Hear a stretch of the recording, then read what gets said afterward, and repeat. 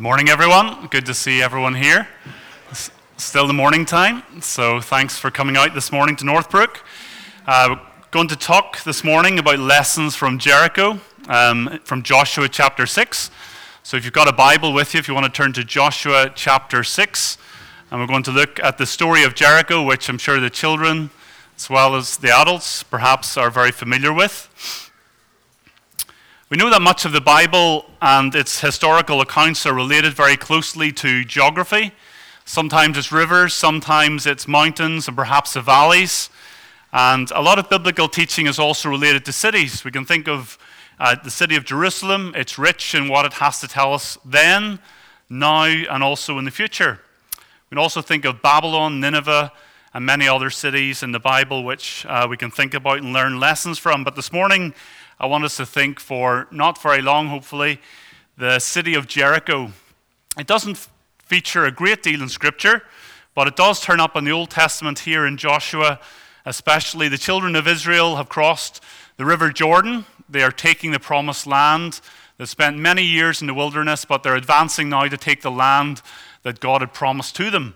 And Jericho was the first great imposing city that they faced, the first great challenge as they advanced into the promised land. The city was then destroyed, as we're going to read, but it was rebuilt, and it comes up in the New Testament, and I'll maybe mention that as well. There's lessons from the city of Jericho that can help us to be victorious in Christian living and encourage us in our Christian faith. You know, in the previous chapter, Joshua chapter 5, we're not going to read it, but take some time. We can see Joshua there is the commander of the armies of Israel. And when he was beside Jericho and measuring up its massive walls, he got a sight of the captain of the Lord of hosts. And under his command, he had confidence that victory was going to be assured for the children of Israel. And you know, in the Christian life, with all its struggles, conflicts, it's important to have an appreciation of the greatness of the captain of our salvation, and that he can give us help in the fight that lies ahead for each one of us. You know, the Christian life isn't a picnic. You don't become a Christian and become saved and everything's a bed of roses. That's when the fight and the war begins. And the book of Joshua tells us about the wars and the conquests of the children of Israel as they advanced into the promised land and took the fruitful land that God had promised to them. And that's the same in our Christian experience. So we'll read in Joshua chapter 6. I probably will read quite a few verses, so we'll read them quickly. I hope you can understand my accent. So Joshua chapter 6, verse 1 to start with. Now Jericho was shut up inside and outside because of the people of Israel. None went out and none came in.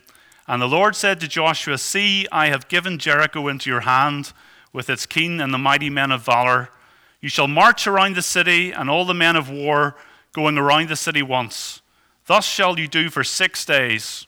7 priests shall bear 7 trumpets of ram's horns before the ark. And on the 7th day you shall march around the city 7 times, and the priests shall blow the trumpets. And when they make a long blast with the ram's horn, when you hear the sound of the trumpet, then all the people shall shout with a great shout, and the wall of the city will fall down flat, and the people shall go up, and everyone straight before him." So Joshua the son of Nun called the priests and said to them, "Take up the ark of the covenant, and let 7 priests bear 7 trumpets of ram's horns before the ark of the Lord." And he said to the people, "Go forward, march around the city, and let the armed men pass on before the ark of the Lord." And just as Joshua had commanded the people, the 7 priests bearing the 7 trumpets of ram's horns before the Lord went forward, blowing the trumpets with the ark of the covenant of the Lord, with the ark of the covenant of the Lord following them. And the armed men were walking before the priests who were blowing the trumpets, and the rear guard was walking after the ark. And the trumpets blew continually. But Joshua commanded the people, "You shall not shout or make voice heard, neither any word go out of your mouth until the day I tell you to shout. Then you shall shout." So he caused the ark of the Lord to circle the city, going about it once, and they came into the camp and spent the night in the camp. Verse 12, Then Joshua rose early in the morning And the priests took up the ark of the Lord, and the 7 priests bearing the 7 trumpets of ram's horns before the ark of the Lord walked on. And they blew the trumpets continually, and the armed men were walking before them. And the rear guard was walking after the ark of the Lord, while the trumpets blew continually. And the second day they marched around the city once and returned unto the camp, and so they did for 6 days. And on the 7th day they rose early, and at the dawn of the day, and marched around the city in the same manner 7 times. And it was only on that day that they marched around the city 7 times. And at the 7th time, when the priests had blown the trumpets, Joshua said to the people, "Shout, for the Lord has given you the city.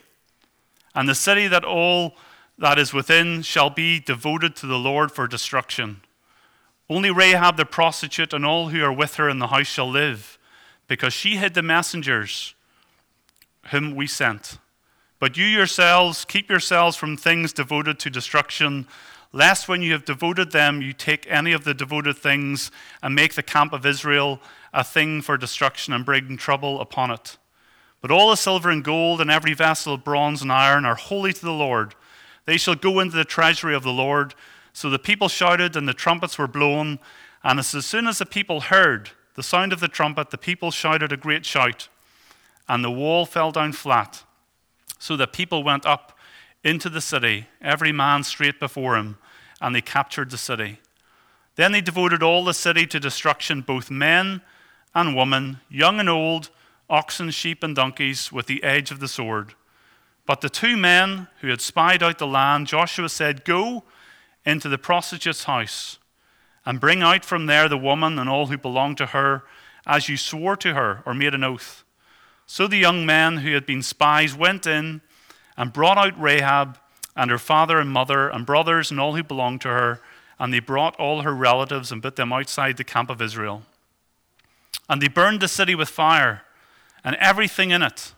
Only the silver and gold and the vessels of bronze and iron they put into the treasury of the house of the Lord.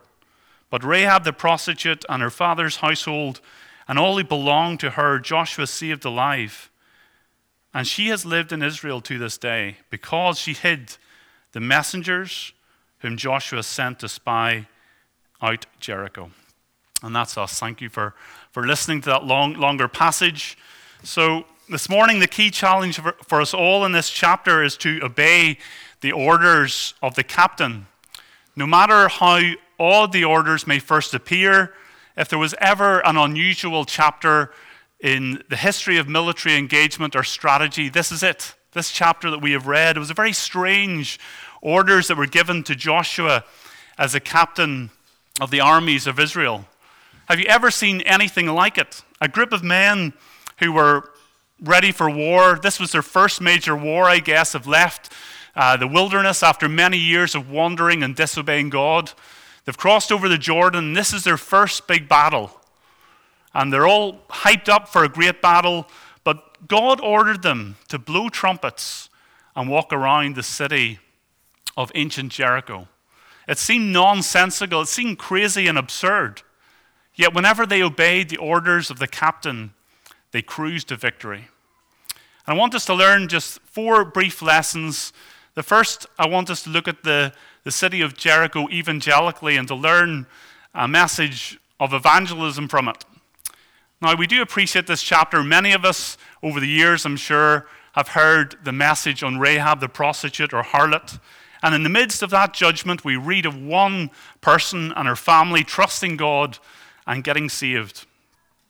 And that is where we see the grace of God with all the inhabitants of this ungodly city and fortress. Can you think of one person that was more unworthy, a more unlikely candidate? Rahab the prostitute who lived on the wall of the city. And so we don't miss that point. I don't know if you appreciate it. I was reading quite fast, but 3 times in that passage, 3 times we are told that the lady that was saved, called Rahab, was saved from judgment. We read that she was a harlot, she was a Gentile, and a Canaanite. So God is emphasizing to us the importance of this person, Rahab. And this should be important for us as Christians to hold on to. We too are Gentiles. Those of us who are not Jews, obviously. We're depraved. And yet the grace of God spared each one of us. And pray God we don't take for granted the amazing grace which saved a wretch like me. You think of the security of the grace that was shown to Rahab here in this chapter. It's clear as crystal in the book of Joshua. Those of you who know the story well, if you don't, I would advise reading back to Joshua 1 and just reading a few chapters to refresh your minds. If you go back, you'll learn in Joshua chapter 2 that Joshua sent spies into the city of Jericho to spy out the land. And there was two men that came into the city of Jericho, and they approached Rahab the prostitute. And we read that the fear of the Lord had fallen upon Rahab. We read that she told those men that she had heard about how God had dried up the Red Sea and looked after the children of Israel. We read how that she said to those men, I know that the Lord has given you this land. So to my mind, here was a woman who knew that judgment was coming. She knew that this city was going to be overthrown. And she knew that God, the God of Israel, was in control. And in my mind, maybe I'm wrong, this was a woman who had already repented and turned from her sin. She realized that judgment was coming, and she turned away, and she agreed with God, and she wanted to take his side. I'm sure that Rahab risked her life and the life of her family by taking those spies into her home. And if you read the story, that she actually hid them in the roof. Whenever the people came to find and look for them, she actually hid them in the roof and let them out the window. And it's amazing to think that the promise that those men gave to Rahab, that they would be back and that she would be saved as she would simply obey the word of God, which was this, which was to put a scarlet cord out her window and to bring all of her family into that little room on the wall of the city. And the promise they confirmed with an oath that was very clear, and it's amazing to know that that oath was fulfilled and honored to the absolute letter.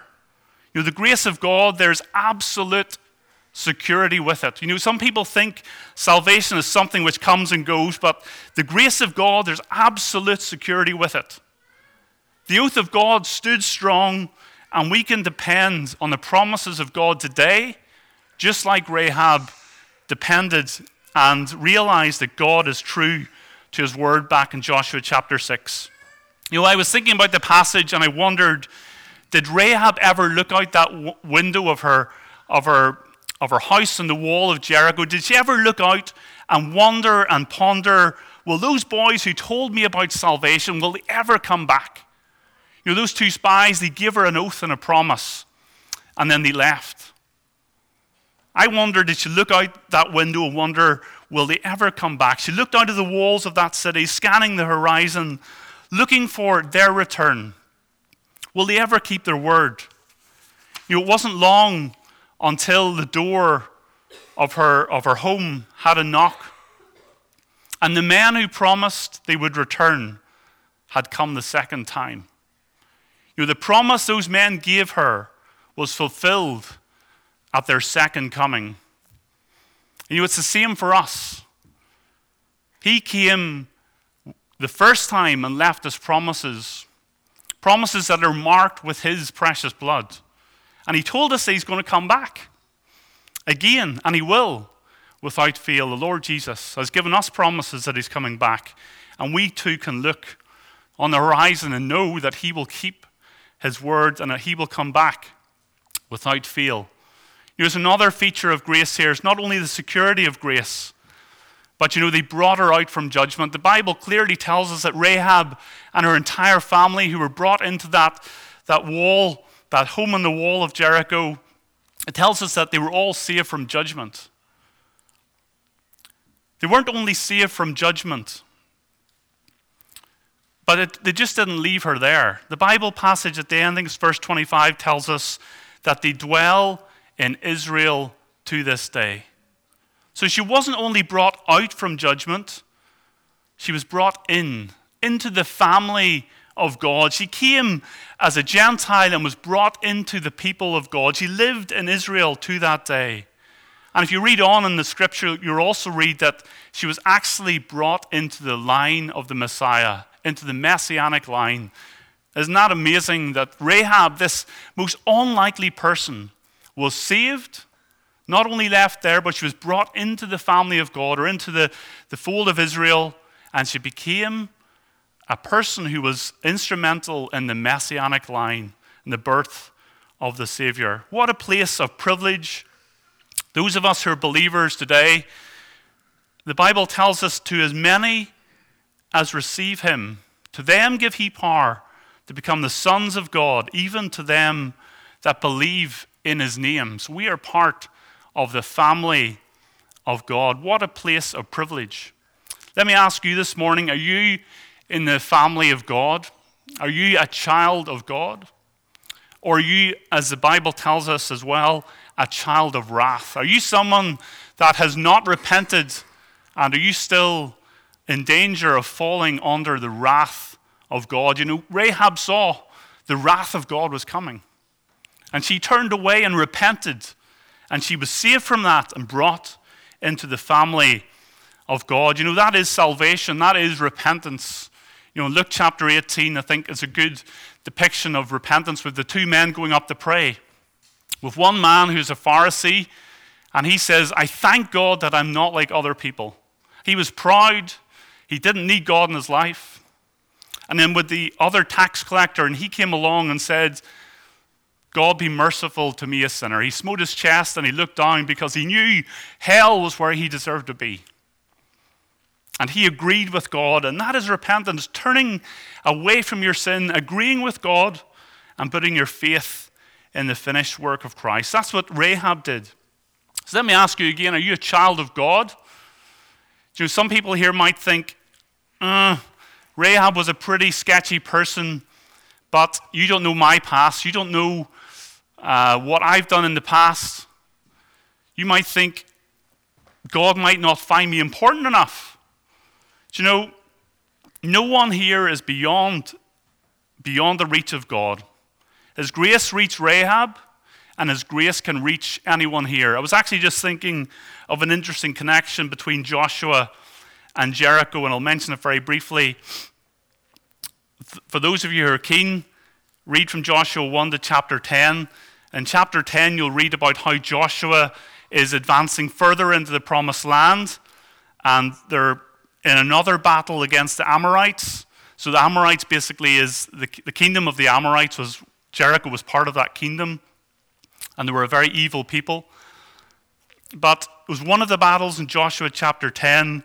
The children of Israel were winning. They had the enemy on the back foot, but Joshua noticed that the daylight was fast disappearing. And does anyone know what happened? Yep, the sun stood still. So Joshua basically, he believed God could do it, and he asked the sun in the sky to stand still. And God honored his request, and he made the sun stand still in the sky. The creator of the universe intervened in the galactic orbits, and the sun stood still in the sky. So the children of Israel could continue their battle and win. And they did win that battle. But fast forward 1,500 years or thereabout to Mark chapter 10, I think it is. Yep, Mark chapter 10. There was another person sitting by the walls of Jericho. Does anyone know who it was? Mark chapter 10. There was Bartimaeus was lying by the walls of Jericho, and he was someone that was marginalized, someone that no one cared about. He was a beggar, and Jericho was now rebuilt, and it's in Mark chapter 10 we read that Jesus was passing by, and it was actually going to be his last time passing through Jericho. So this was Bartimaeus' last chance. And it tells us that Bartimaeus, obviously blind, he said, "Son of David, have mercy on me." And there was great crowds there to see Jesus, and his cry, I'm sure, was feeble and was being drowned out, but he was persistent, and he kept crying, "Son of David, have mercy on me." And I love that verse. I think it's verse 49. It tells us this. It says, Jesus stood still. Jesus stood still. So Jesus stopped for a beggar like Bartimaeus. Here's one person that the world would say was insignificant, marginalized, and not care about. But Jesus stopped for that beggar by the walls of Jericho. This same city that we're talking about in Joshua chapter 6. So let me ask you this. What was a greater day in the history of this world? When the sun stood still in the sky for the armies of Israel to win that battle, whenever God intervened as the creator in a marvelous way? Or was it a greater day in Mark chapter 10, whenever the Son of God, not the sun in the sky, the Son of God stood still for Bartimaeus? You know, that tells me that God cares about everyone. It doesn't matter what your background is, doesn't matter what you think you've done in the past, or if you think you're insignificant, doesn't matter what your job is, your net income, if you've got a house or you don't have a house, it doesn't matter. Rahab was reached by the grace of God, and Rahab can reach you this morning in Northbrook Hall. So remember, God cares. That is how much he cares about each one of us. And it's amazing to think that if you today, like Rahab, repent of your sin, you can become a child of God. So that's what we see evangelically in the city of Jericho, the amazing story of Rahab, the prostitute. And we can learn that God can save anyone in this world. You know, I want to think very quickly as time's going on. I want us to think of the chapter historically. You know, this story of Jericho has borne the brunt of a lot of heavy criticism over the years, much like a lot of history. A lot of these old ancient cities are thought about by archaeologists. Lots of digs go on to find about what happened to these ancient civilizations and the Amorites. And they've long claimed that this story of Jericho and the collapsing of the walls was a nice piece of Jewish folklore. It was a story to tell by the fireside. And it made the Israelites look very smart militarily. But did it actually really happen? Did the walls fall down and out like the biblical account says? A lot of people say it's just a piece of fiction. You know, if you look it up online, I was going to do a PowerPoint, but I was too lazy. There was a couple called F.G. Kenyon and his wife Kathleen, and they were very smart linguists and archaeologists. In the 1950s, they excavated around Jericho and claimed it had been destroyed. They agreed with the biblical account. But they claimed evidence that the walls had fallen. However, they said that it happened around 1550 BC and that it had been destroyed by the Egyptians according to their timeline. They also claimed the Israelites came 100 years later and that no one was living there when the Israelites came. So they're basically saying the biblical account was false. They claimed that it had no historical foundation, and this couple took great joy in directing blows at the biblical account. You know, in the 1980s, there was a man called Bryant Wood, and he took up the cause again. And around the Mount of Jericho, he reviewed and developed some of the jigs. He looked at the maps, the history, and it's not that we need archaeology to confirm the Bible or refute it, but I think it is helpful and it's nice to know. And this guy Wood, he discovered that Kathleen was mistaken in her calculations, mistaken by 100 years or thereabouts. And this brought forward the history of Jericho, and the timeline he settled on when Jericho was leveled was the very date that corresponds to the biblical account when the children of Israel entered Canaan. And he also discovered in his digs that the walls had actually fallen out, which was unheard of in siege warfare. Whenever a city was being sieged in olden times, they would use battering rams and the walls would usually go in. But they found that the walls had actually come out. And not only that, whenever they were excavating the cities, they found in the cellars that there was great urns and containers full of grain. And this was very unusual. Usually in a siege setting, that all the food in a city would be completely consumed. There would not be one grain of barley or wheat left. It would all be eaten up. But there was barrels and barrels and containers of grain found in the basements of that city. You know, the biblical account tells us the walls fell out. It tells us it wasn't a long siege. We know it was only 7 days. And it also tells us They came up into Canaan at the beginning of barley harvest. So everything adds up. And that discovery at the time actually gained worldwide attention. I'm probably too young for that. But Time magazine, and most of us know what that is, it's a big magazine all across the world. Everyone reads it. You see it in the airports, you see it in lounges. They had it in their front cover. And it said this on the front cover of Time magazine in 1990. It said, "Score 1 for the Bible." So it's basically acknowledging that the Bible got the upper hand. And I actually looked at it on Google as well. The New York Times also had an article in their front page. And again, they all agreed that the Bible was correct. You know, that just affirms to me that the Bible is absolutely true to fact. And we don't need one of the most widely read secular magazines to affirm this, but that was nice. Score 1 for the Bible. And no matter what doubts are cast, attacks are made, the Word of God will come out on top every time. And I just thought it was amazing to think that these people in the 1950s that were discrediting the Bible, they were hugely accomplished, but they spent decades pouring their life, blood, sweat, and tears, digging around Jericho, trying to prove a point. A lifetime of research and effort. And in the end, they just caught up with the Bible. It was actually ahead of them all the time. Isn't that amazing to think? So evangelically, historically, and I want us now to think morally. There's one of the verses in the account, I'm sure there was a couple of eyebrows raised when I read it. Verse 21, "They utterly destroyed all that was in the city, man and woman, young and old, ox and sheep, with the edge of the sword." It was wholesale slaughter, the destruction of Jericho. That is quite uncomfortable reading. And in the past, this account and others have been raised up in a very derogatory way. How do we defend or answer the acts of God here in Joshua chapter 6? Serious objections could be raised. Is this not a blatant example of genocide or one of the most blood-drenched examples of ethnic cleansing that you've ever heard? And people might say, if that's the God of the Bible, we want nothing to do with it.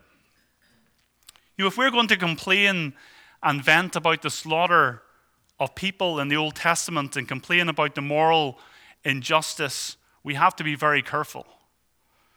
We are the world that has allowed Rwanda. We're the world that has stood by and tolerated Darfur and countless other heinous acts in history. Our nations in the West particularly send unborn babies to incinerators through abortion in untold thousands every month. So before we criticize the Bible for being intolerant of human life, we need to make very sure that our own house is clean. Our Western nations have held life very lightly. So people might say, how does the God of the Bible allow the slaughter of masses of people? Like, first of all, Jericho wasn't like Halifax or New York. Jericho was an ancient city, and historians tell us that it was probably around 6 acres in size, so not massive. And it probably was a glorified rural village, but at the time, it was an important military power in the kingdom of the Amorites. Hard to say how many people lived or inhabited it, but I'm sure could have been several thousand, might have been only 2,000, I don't know, that's all speculation. But whether there were thousands or hundreds of innocent people slaughtered, I don't know the exact number. Did I just say the word innocent? Innocent people, you might say.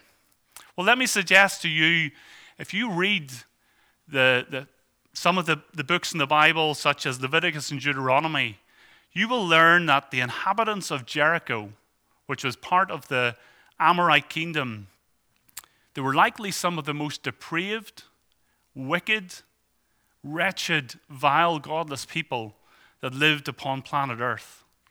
They were responsible for the grossest form of child abuse. Children had their bones broken in the worship of paganism and the occult. The deepest of evils. So the Bible paints a very grim picture of the Canaanite practices. You read Leviticus and Deuteronomy, there's lurid lists there, worship of idols, The sacrifice of children to the Canaanite gods, it's all there. And history confirms it was a very, very dark empire, a very dark civilization. That civilization was so wicked that God said time was up. It is time to excise these people from world civilization. Something similar to the flood, I guess. Their time was up. And let us pause and think, God just didn't send his armies into Jericho and not give them a chance. Those of you who know your Old Testament, if you go back to Genesis chapter 15, verse 16, it tells us this. And they shall come back here in the fourth generation, for the iniquity of the Amorites is not yet complete. God back in Genesis, 400 years earlier, denotes and highlights that they're very wicked, but their time has not yet come. Isn't that amazing? He gave them another 400 years. Even back in Genesis, their practices were vile and repulsed God, but he was merciful and long-suffering. He gave them 400 years to repent and change from their wicked ways. But that 400 years is now up, and although his judgment is severe, nothing escapes. But remember this, his judgment was not swift. It was long-suffering, and it waited 400 years. And let me ask you this. Why do you think God just didn't send in the Israelites straight away and collapse the walls? Why do you think he got the armies of Israel to march around with the Ark of the Covenant for those 6 days, and then the seventh day they went around a number of more times? I believe this was God giving the people of Jericho, he was giving them a last chance. It wasn't to take the city, it was God's last gesture of grace. I do believe on that last day, on the very last time they went around the city and marched, I do believe if Jericho had opened their gates on the seventh day and repented of their evil wickedness, that God would have spared every soul it breathed. Right to the age of judgment. Because he is a God that is long-suffering. And this story is really God going the extra mile to see if the people of Jericho, after 400 years, if they're going to surrender. And maybe there's someone here in this audience and you've been testing God for many, many years. Maybe you too are on the edge of judgment. Turn now while there's still time. Turn in repentance toward God and put your faith in the finished work of Christ. This account should serve to overwhelm us all and teach us that our God is long-suffering and not willing that any should perish. Even the vile people of Jericho. He gave them 400 years. He gave them 13 appeals around the city. And he also saved Rahab. Rahab was saved. Not one inhabitant of that city in the last day of judgment will be able to point a finger at God. He gave them so much. He was long-suffering and merciful right until the very end. And perhaps God will, on the day of judgment, point to that lady and say, do you know this lady? And they'll all recognize her as the prostitute from the wall of the city and who ran the brothel. And God will say, whenever I saved her, I could have saved any of you. She is a sample of my saving grace. And take this sin-drenched world that we live in. Surely we're reaching saturation point, and God has held back long enough. He has been merciful and gracious. And it's amazing that he is still waiting for those to come in repentance. So is this a moral dilemma, this wholesale slaughter of Jericho? I propose to you, this is not a ruthless God venting his anger in an uncontrolled, rash, unkind way. This is a righteous God who is holy. He's aflame with righteousness, and he has waited 400 years. He has given the children, or the inhabitants of Jericho, 13 final appeals. And he saved the worst person in the city. He's done everything he could to try and save the inhabitants of this city. So this is God executing judgment when wicked people leave him with absolutely no alternative. So I think the case is closed. We have a God who is merciful and gracious. and who must judge sin, but will do everything he can to save rebel sinners. So we've thought about it evangelically, historically, morally. We have a God who is righteous and long-suffering. And finally, practically, I don't know what Jericho might be in your pathway. The children of Israel couldn't get into the fruitful upper lands of the promised land until they conquered Jericho. It was there as an imposing city. It was there as one great blockage to progress. Built by man, constructed by human opposition. If we're going to get into the higher planes of Christian living or experience, there are obstacles that have to be overcome and city walls that have to come down and to be conquered. Jericho in some ways represents the world. It's a great city under an organized king. This world is a great system that is under the prince of darkness. Everything lies in his grip and in his grasp. And it's all constructed to dazzle us, distract us, keeping us from getting to the enjoyment of what God intends us to have. Just like Jericho was there as a great blockage to progress as the children of Israel were advancing into the promised land, to those fruitful areas that God had promised for them. Well, how did the children of Israel conquer Jericho? Was it bows and arrows? Was it missiles? Was it rams? The Bible clearly tells us that they conquered it through faith. Through faith, the walls of Jericho came down. And in verse 1, we have a challenge to faith. Just as the children of Israel crossed Jordan, 4 miles from the river, it tells us that Jericho was shut up and none came in or out. So Jericho battened down the hatches, and the children of Israel were not able to get any further. I find it interesting that Jericho only tensed up when the children of Israel pushed into new ground. They didn't care when the children of Israel were in the wilderness. Life went on as normal.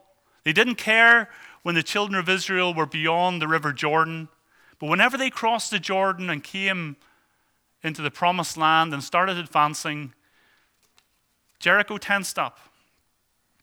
When they broke new ground, the people of Jericho realized these people mean business and are taking God seriously and they're moving forward. And it was their progress that provoked the opposition of Jericho. Whenever we set our hearts on making progress for God, we won't have taken the first kilometer until we realize there's an obstacle like the wall of Jericho. Faith will have a challenge.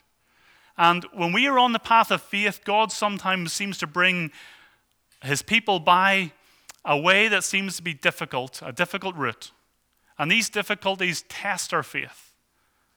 And these difficulties provide God an opportunity to display what he can do.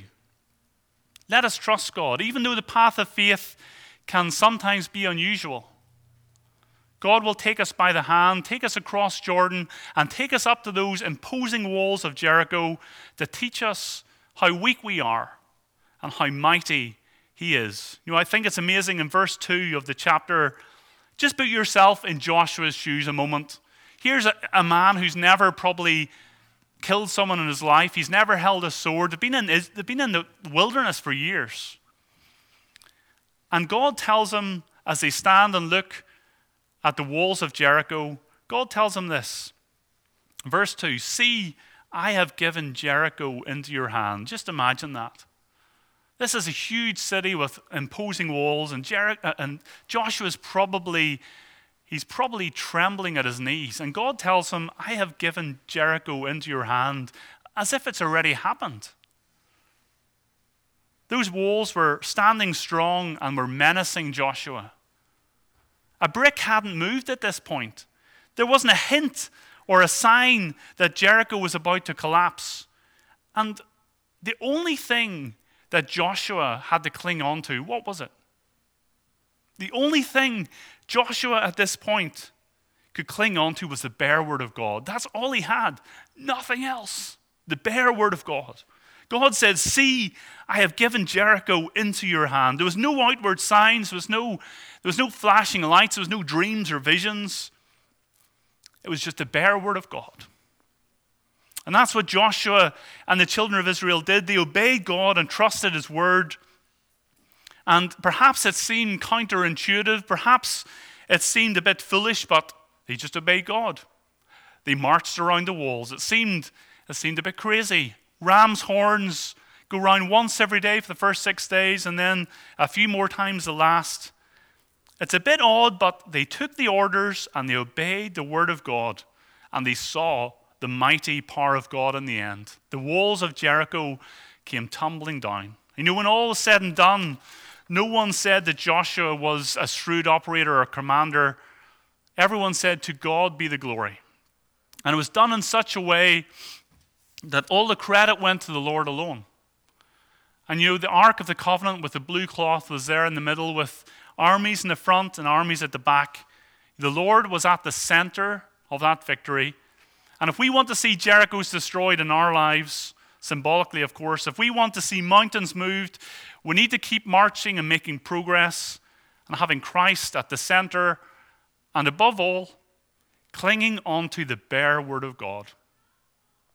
And just obeying it, even at times when it seems foolish, just obeying the word of God and trusting God. You know, I just thought there's just one way to summarize the secret to victory in this chapter.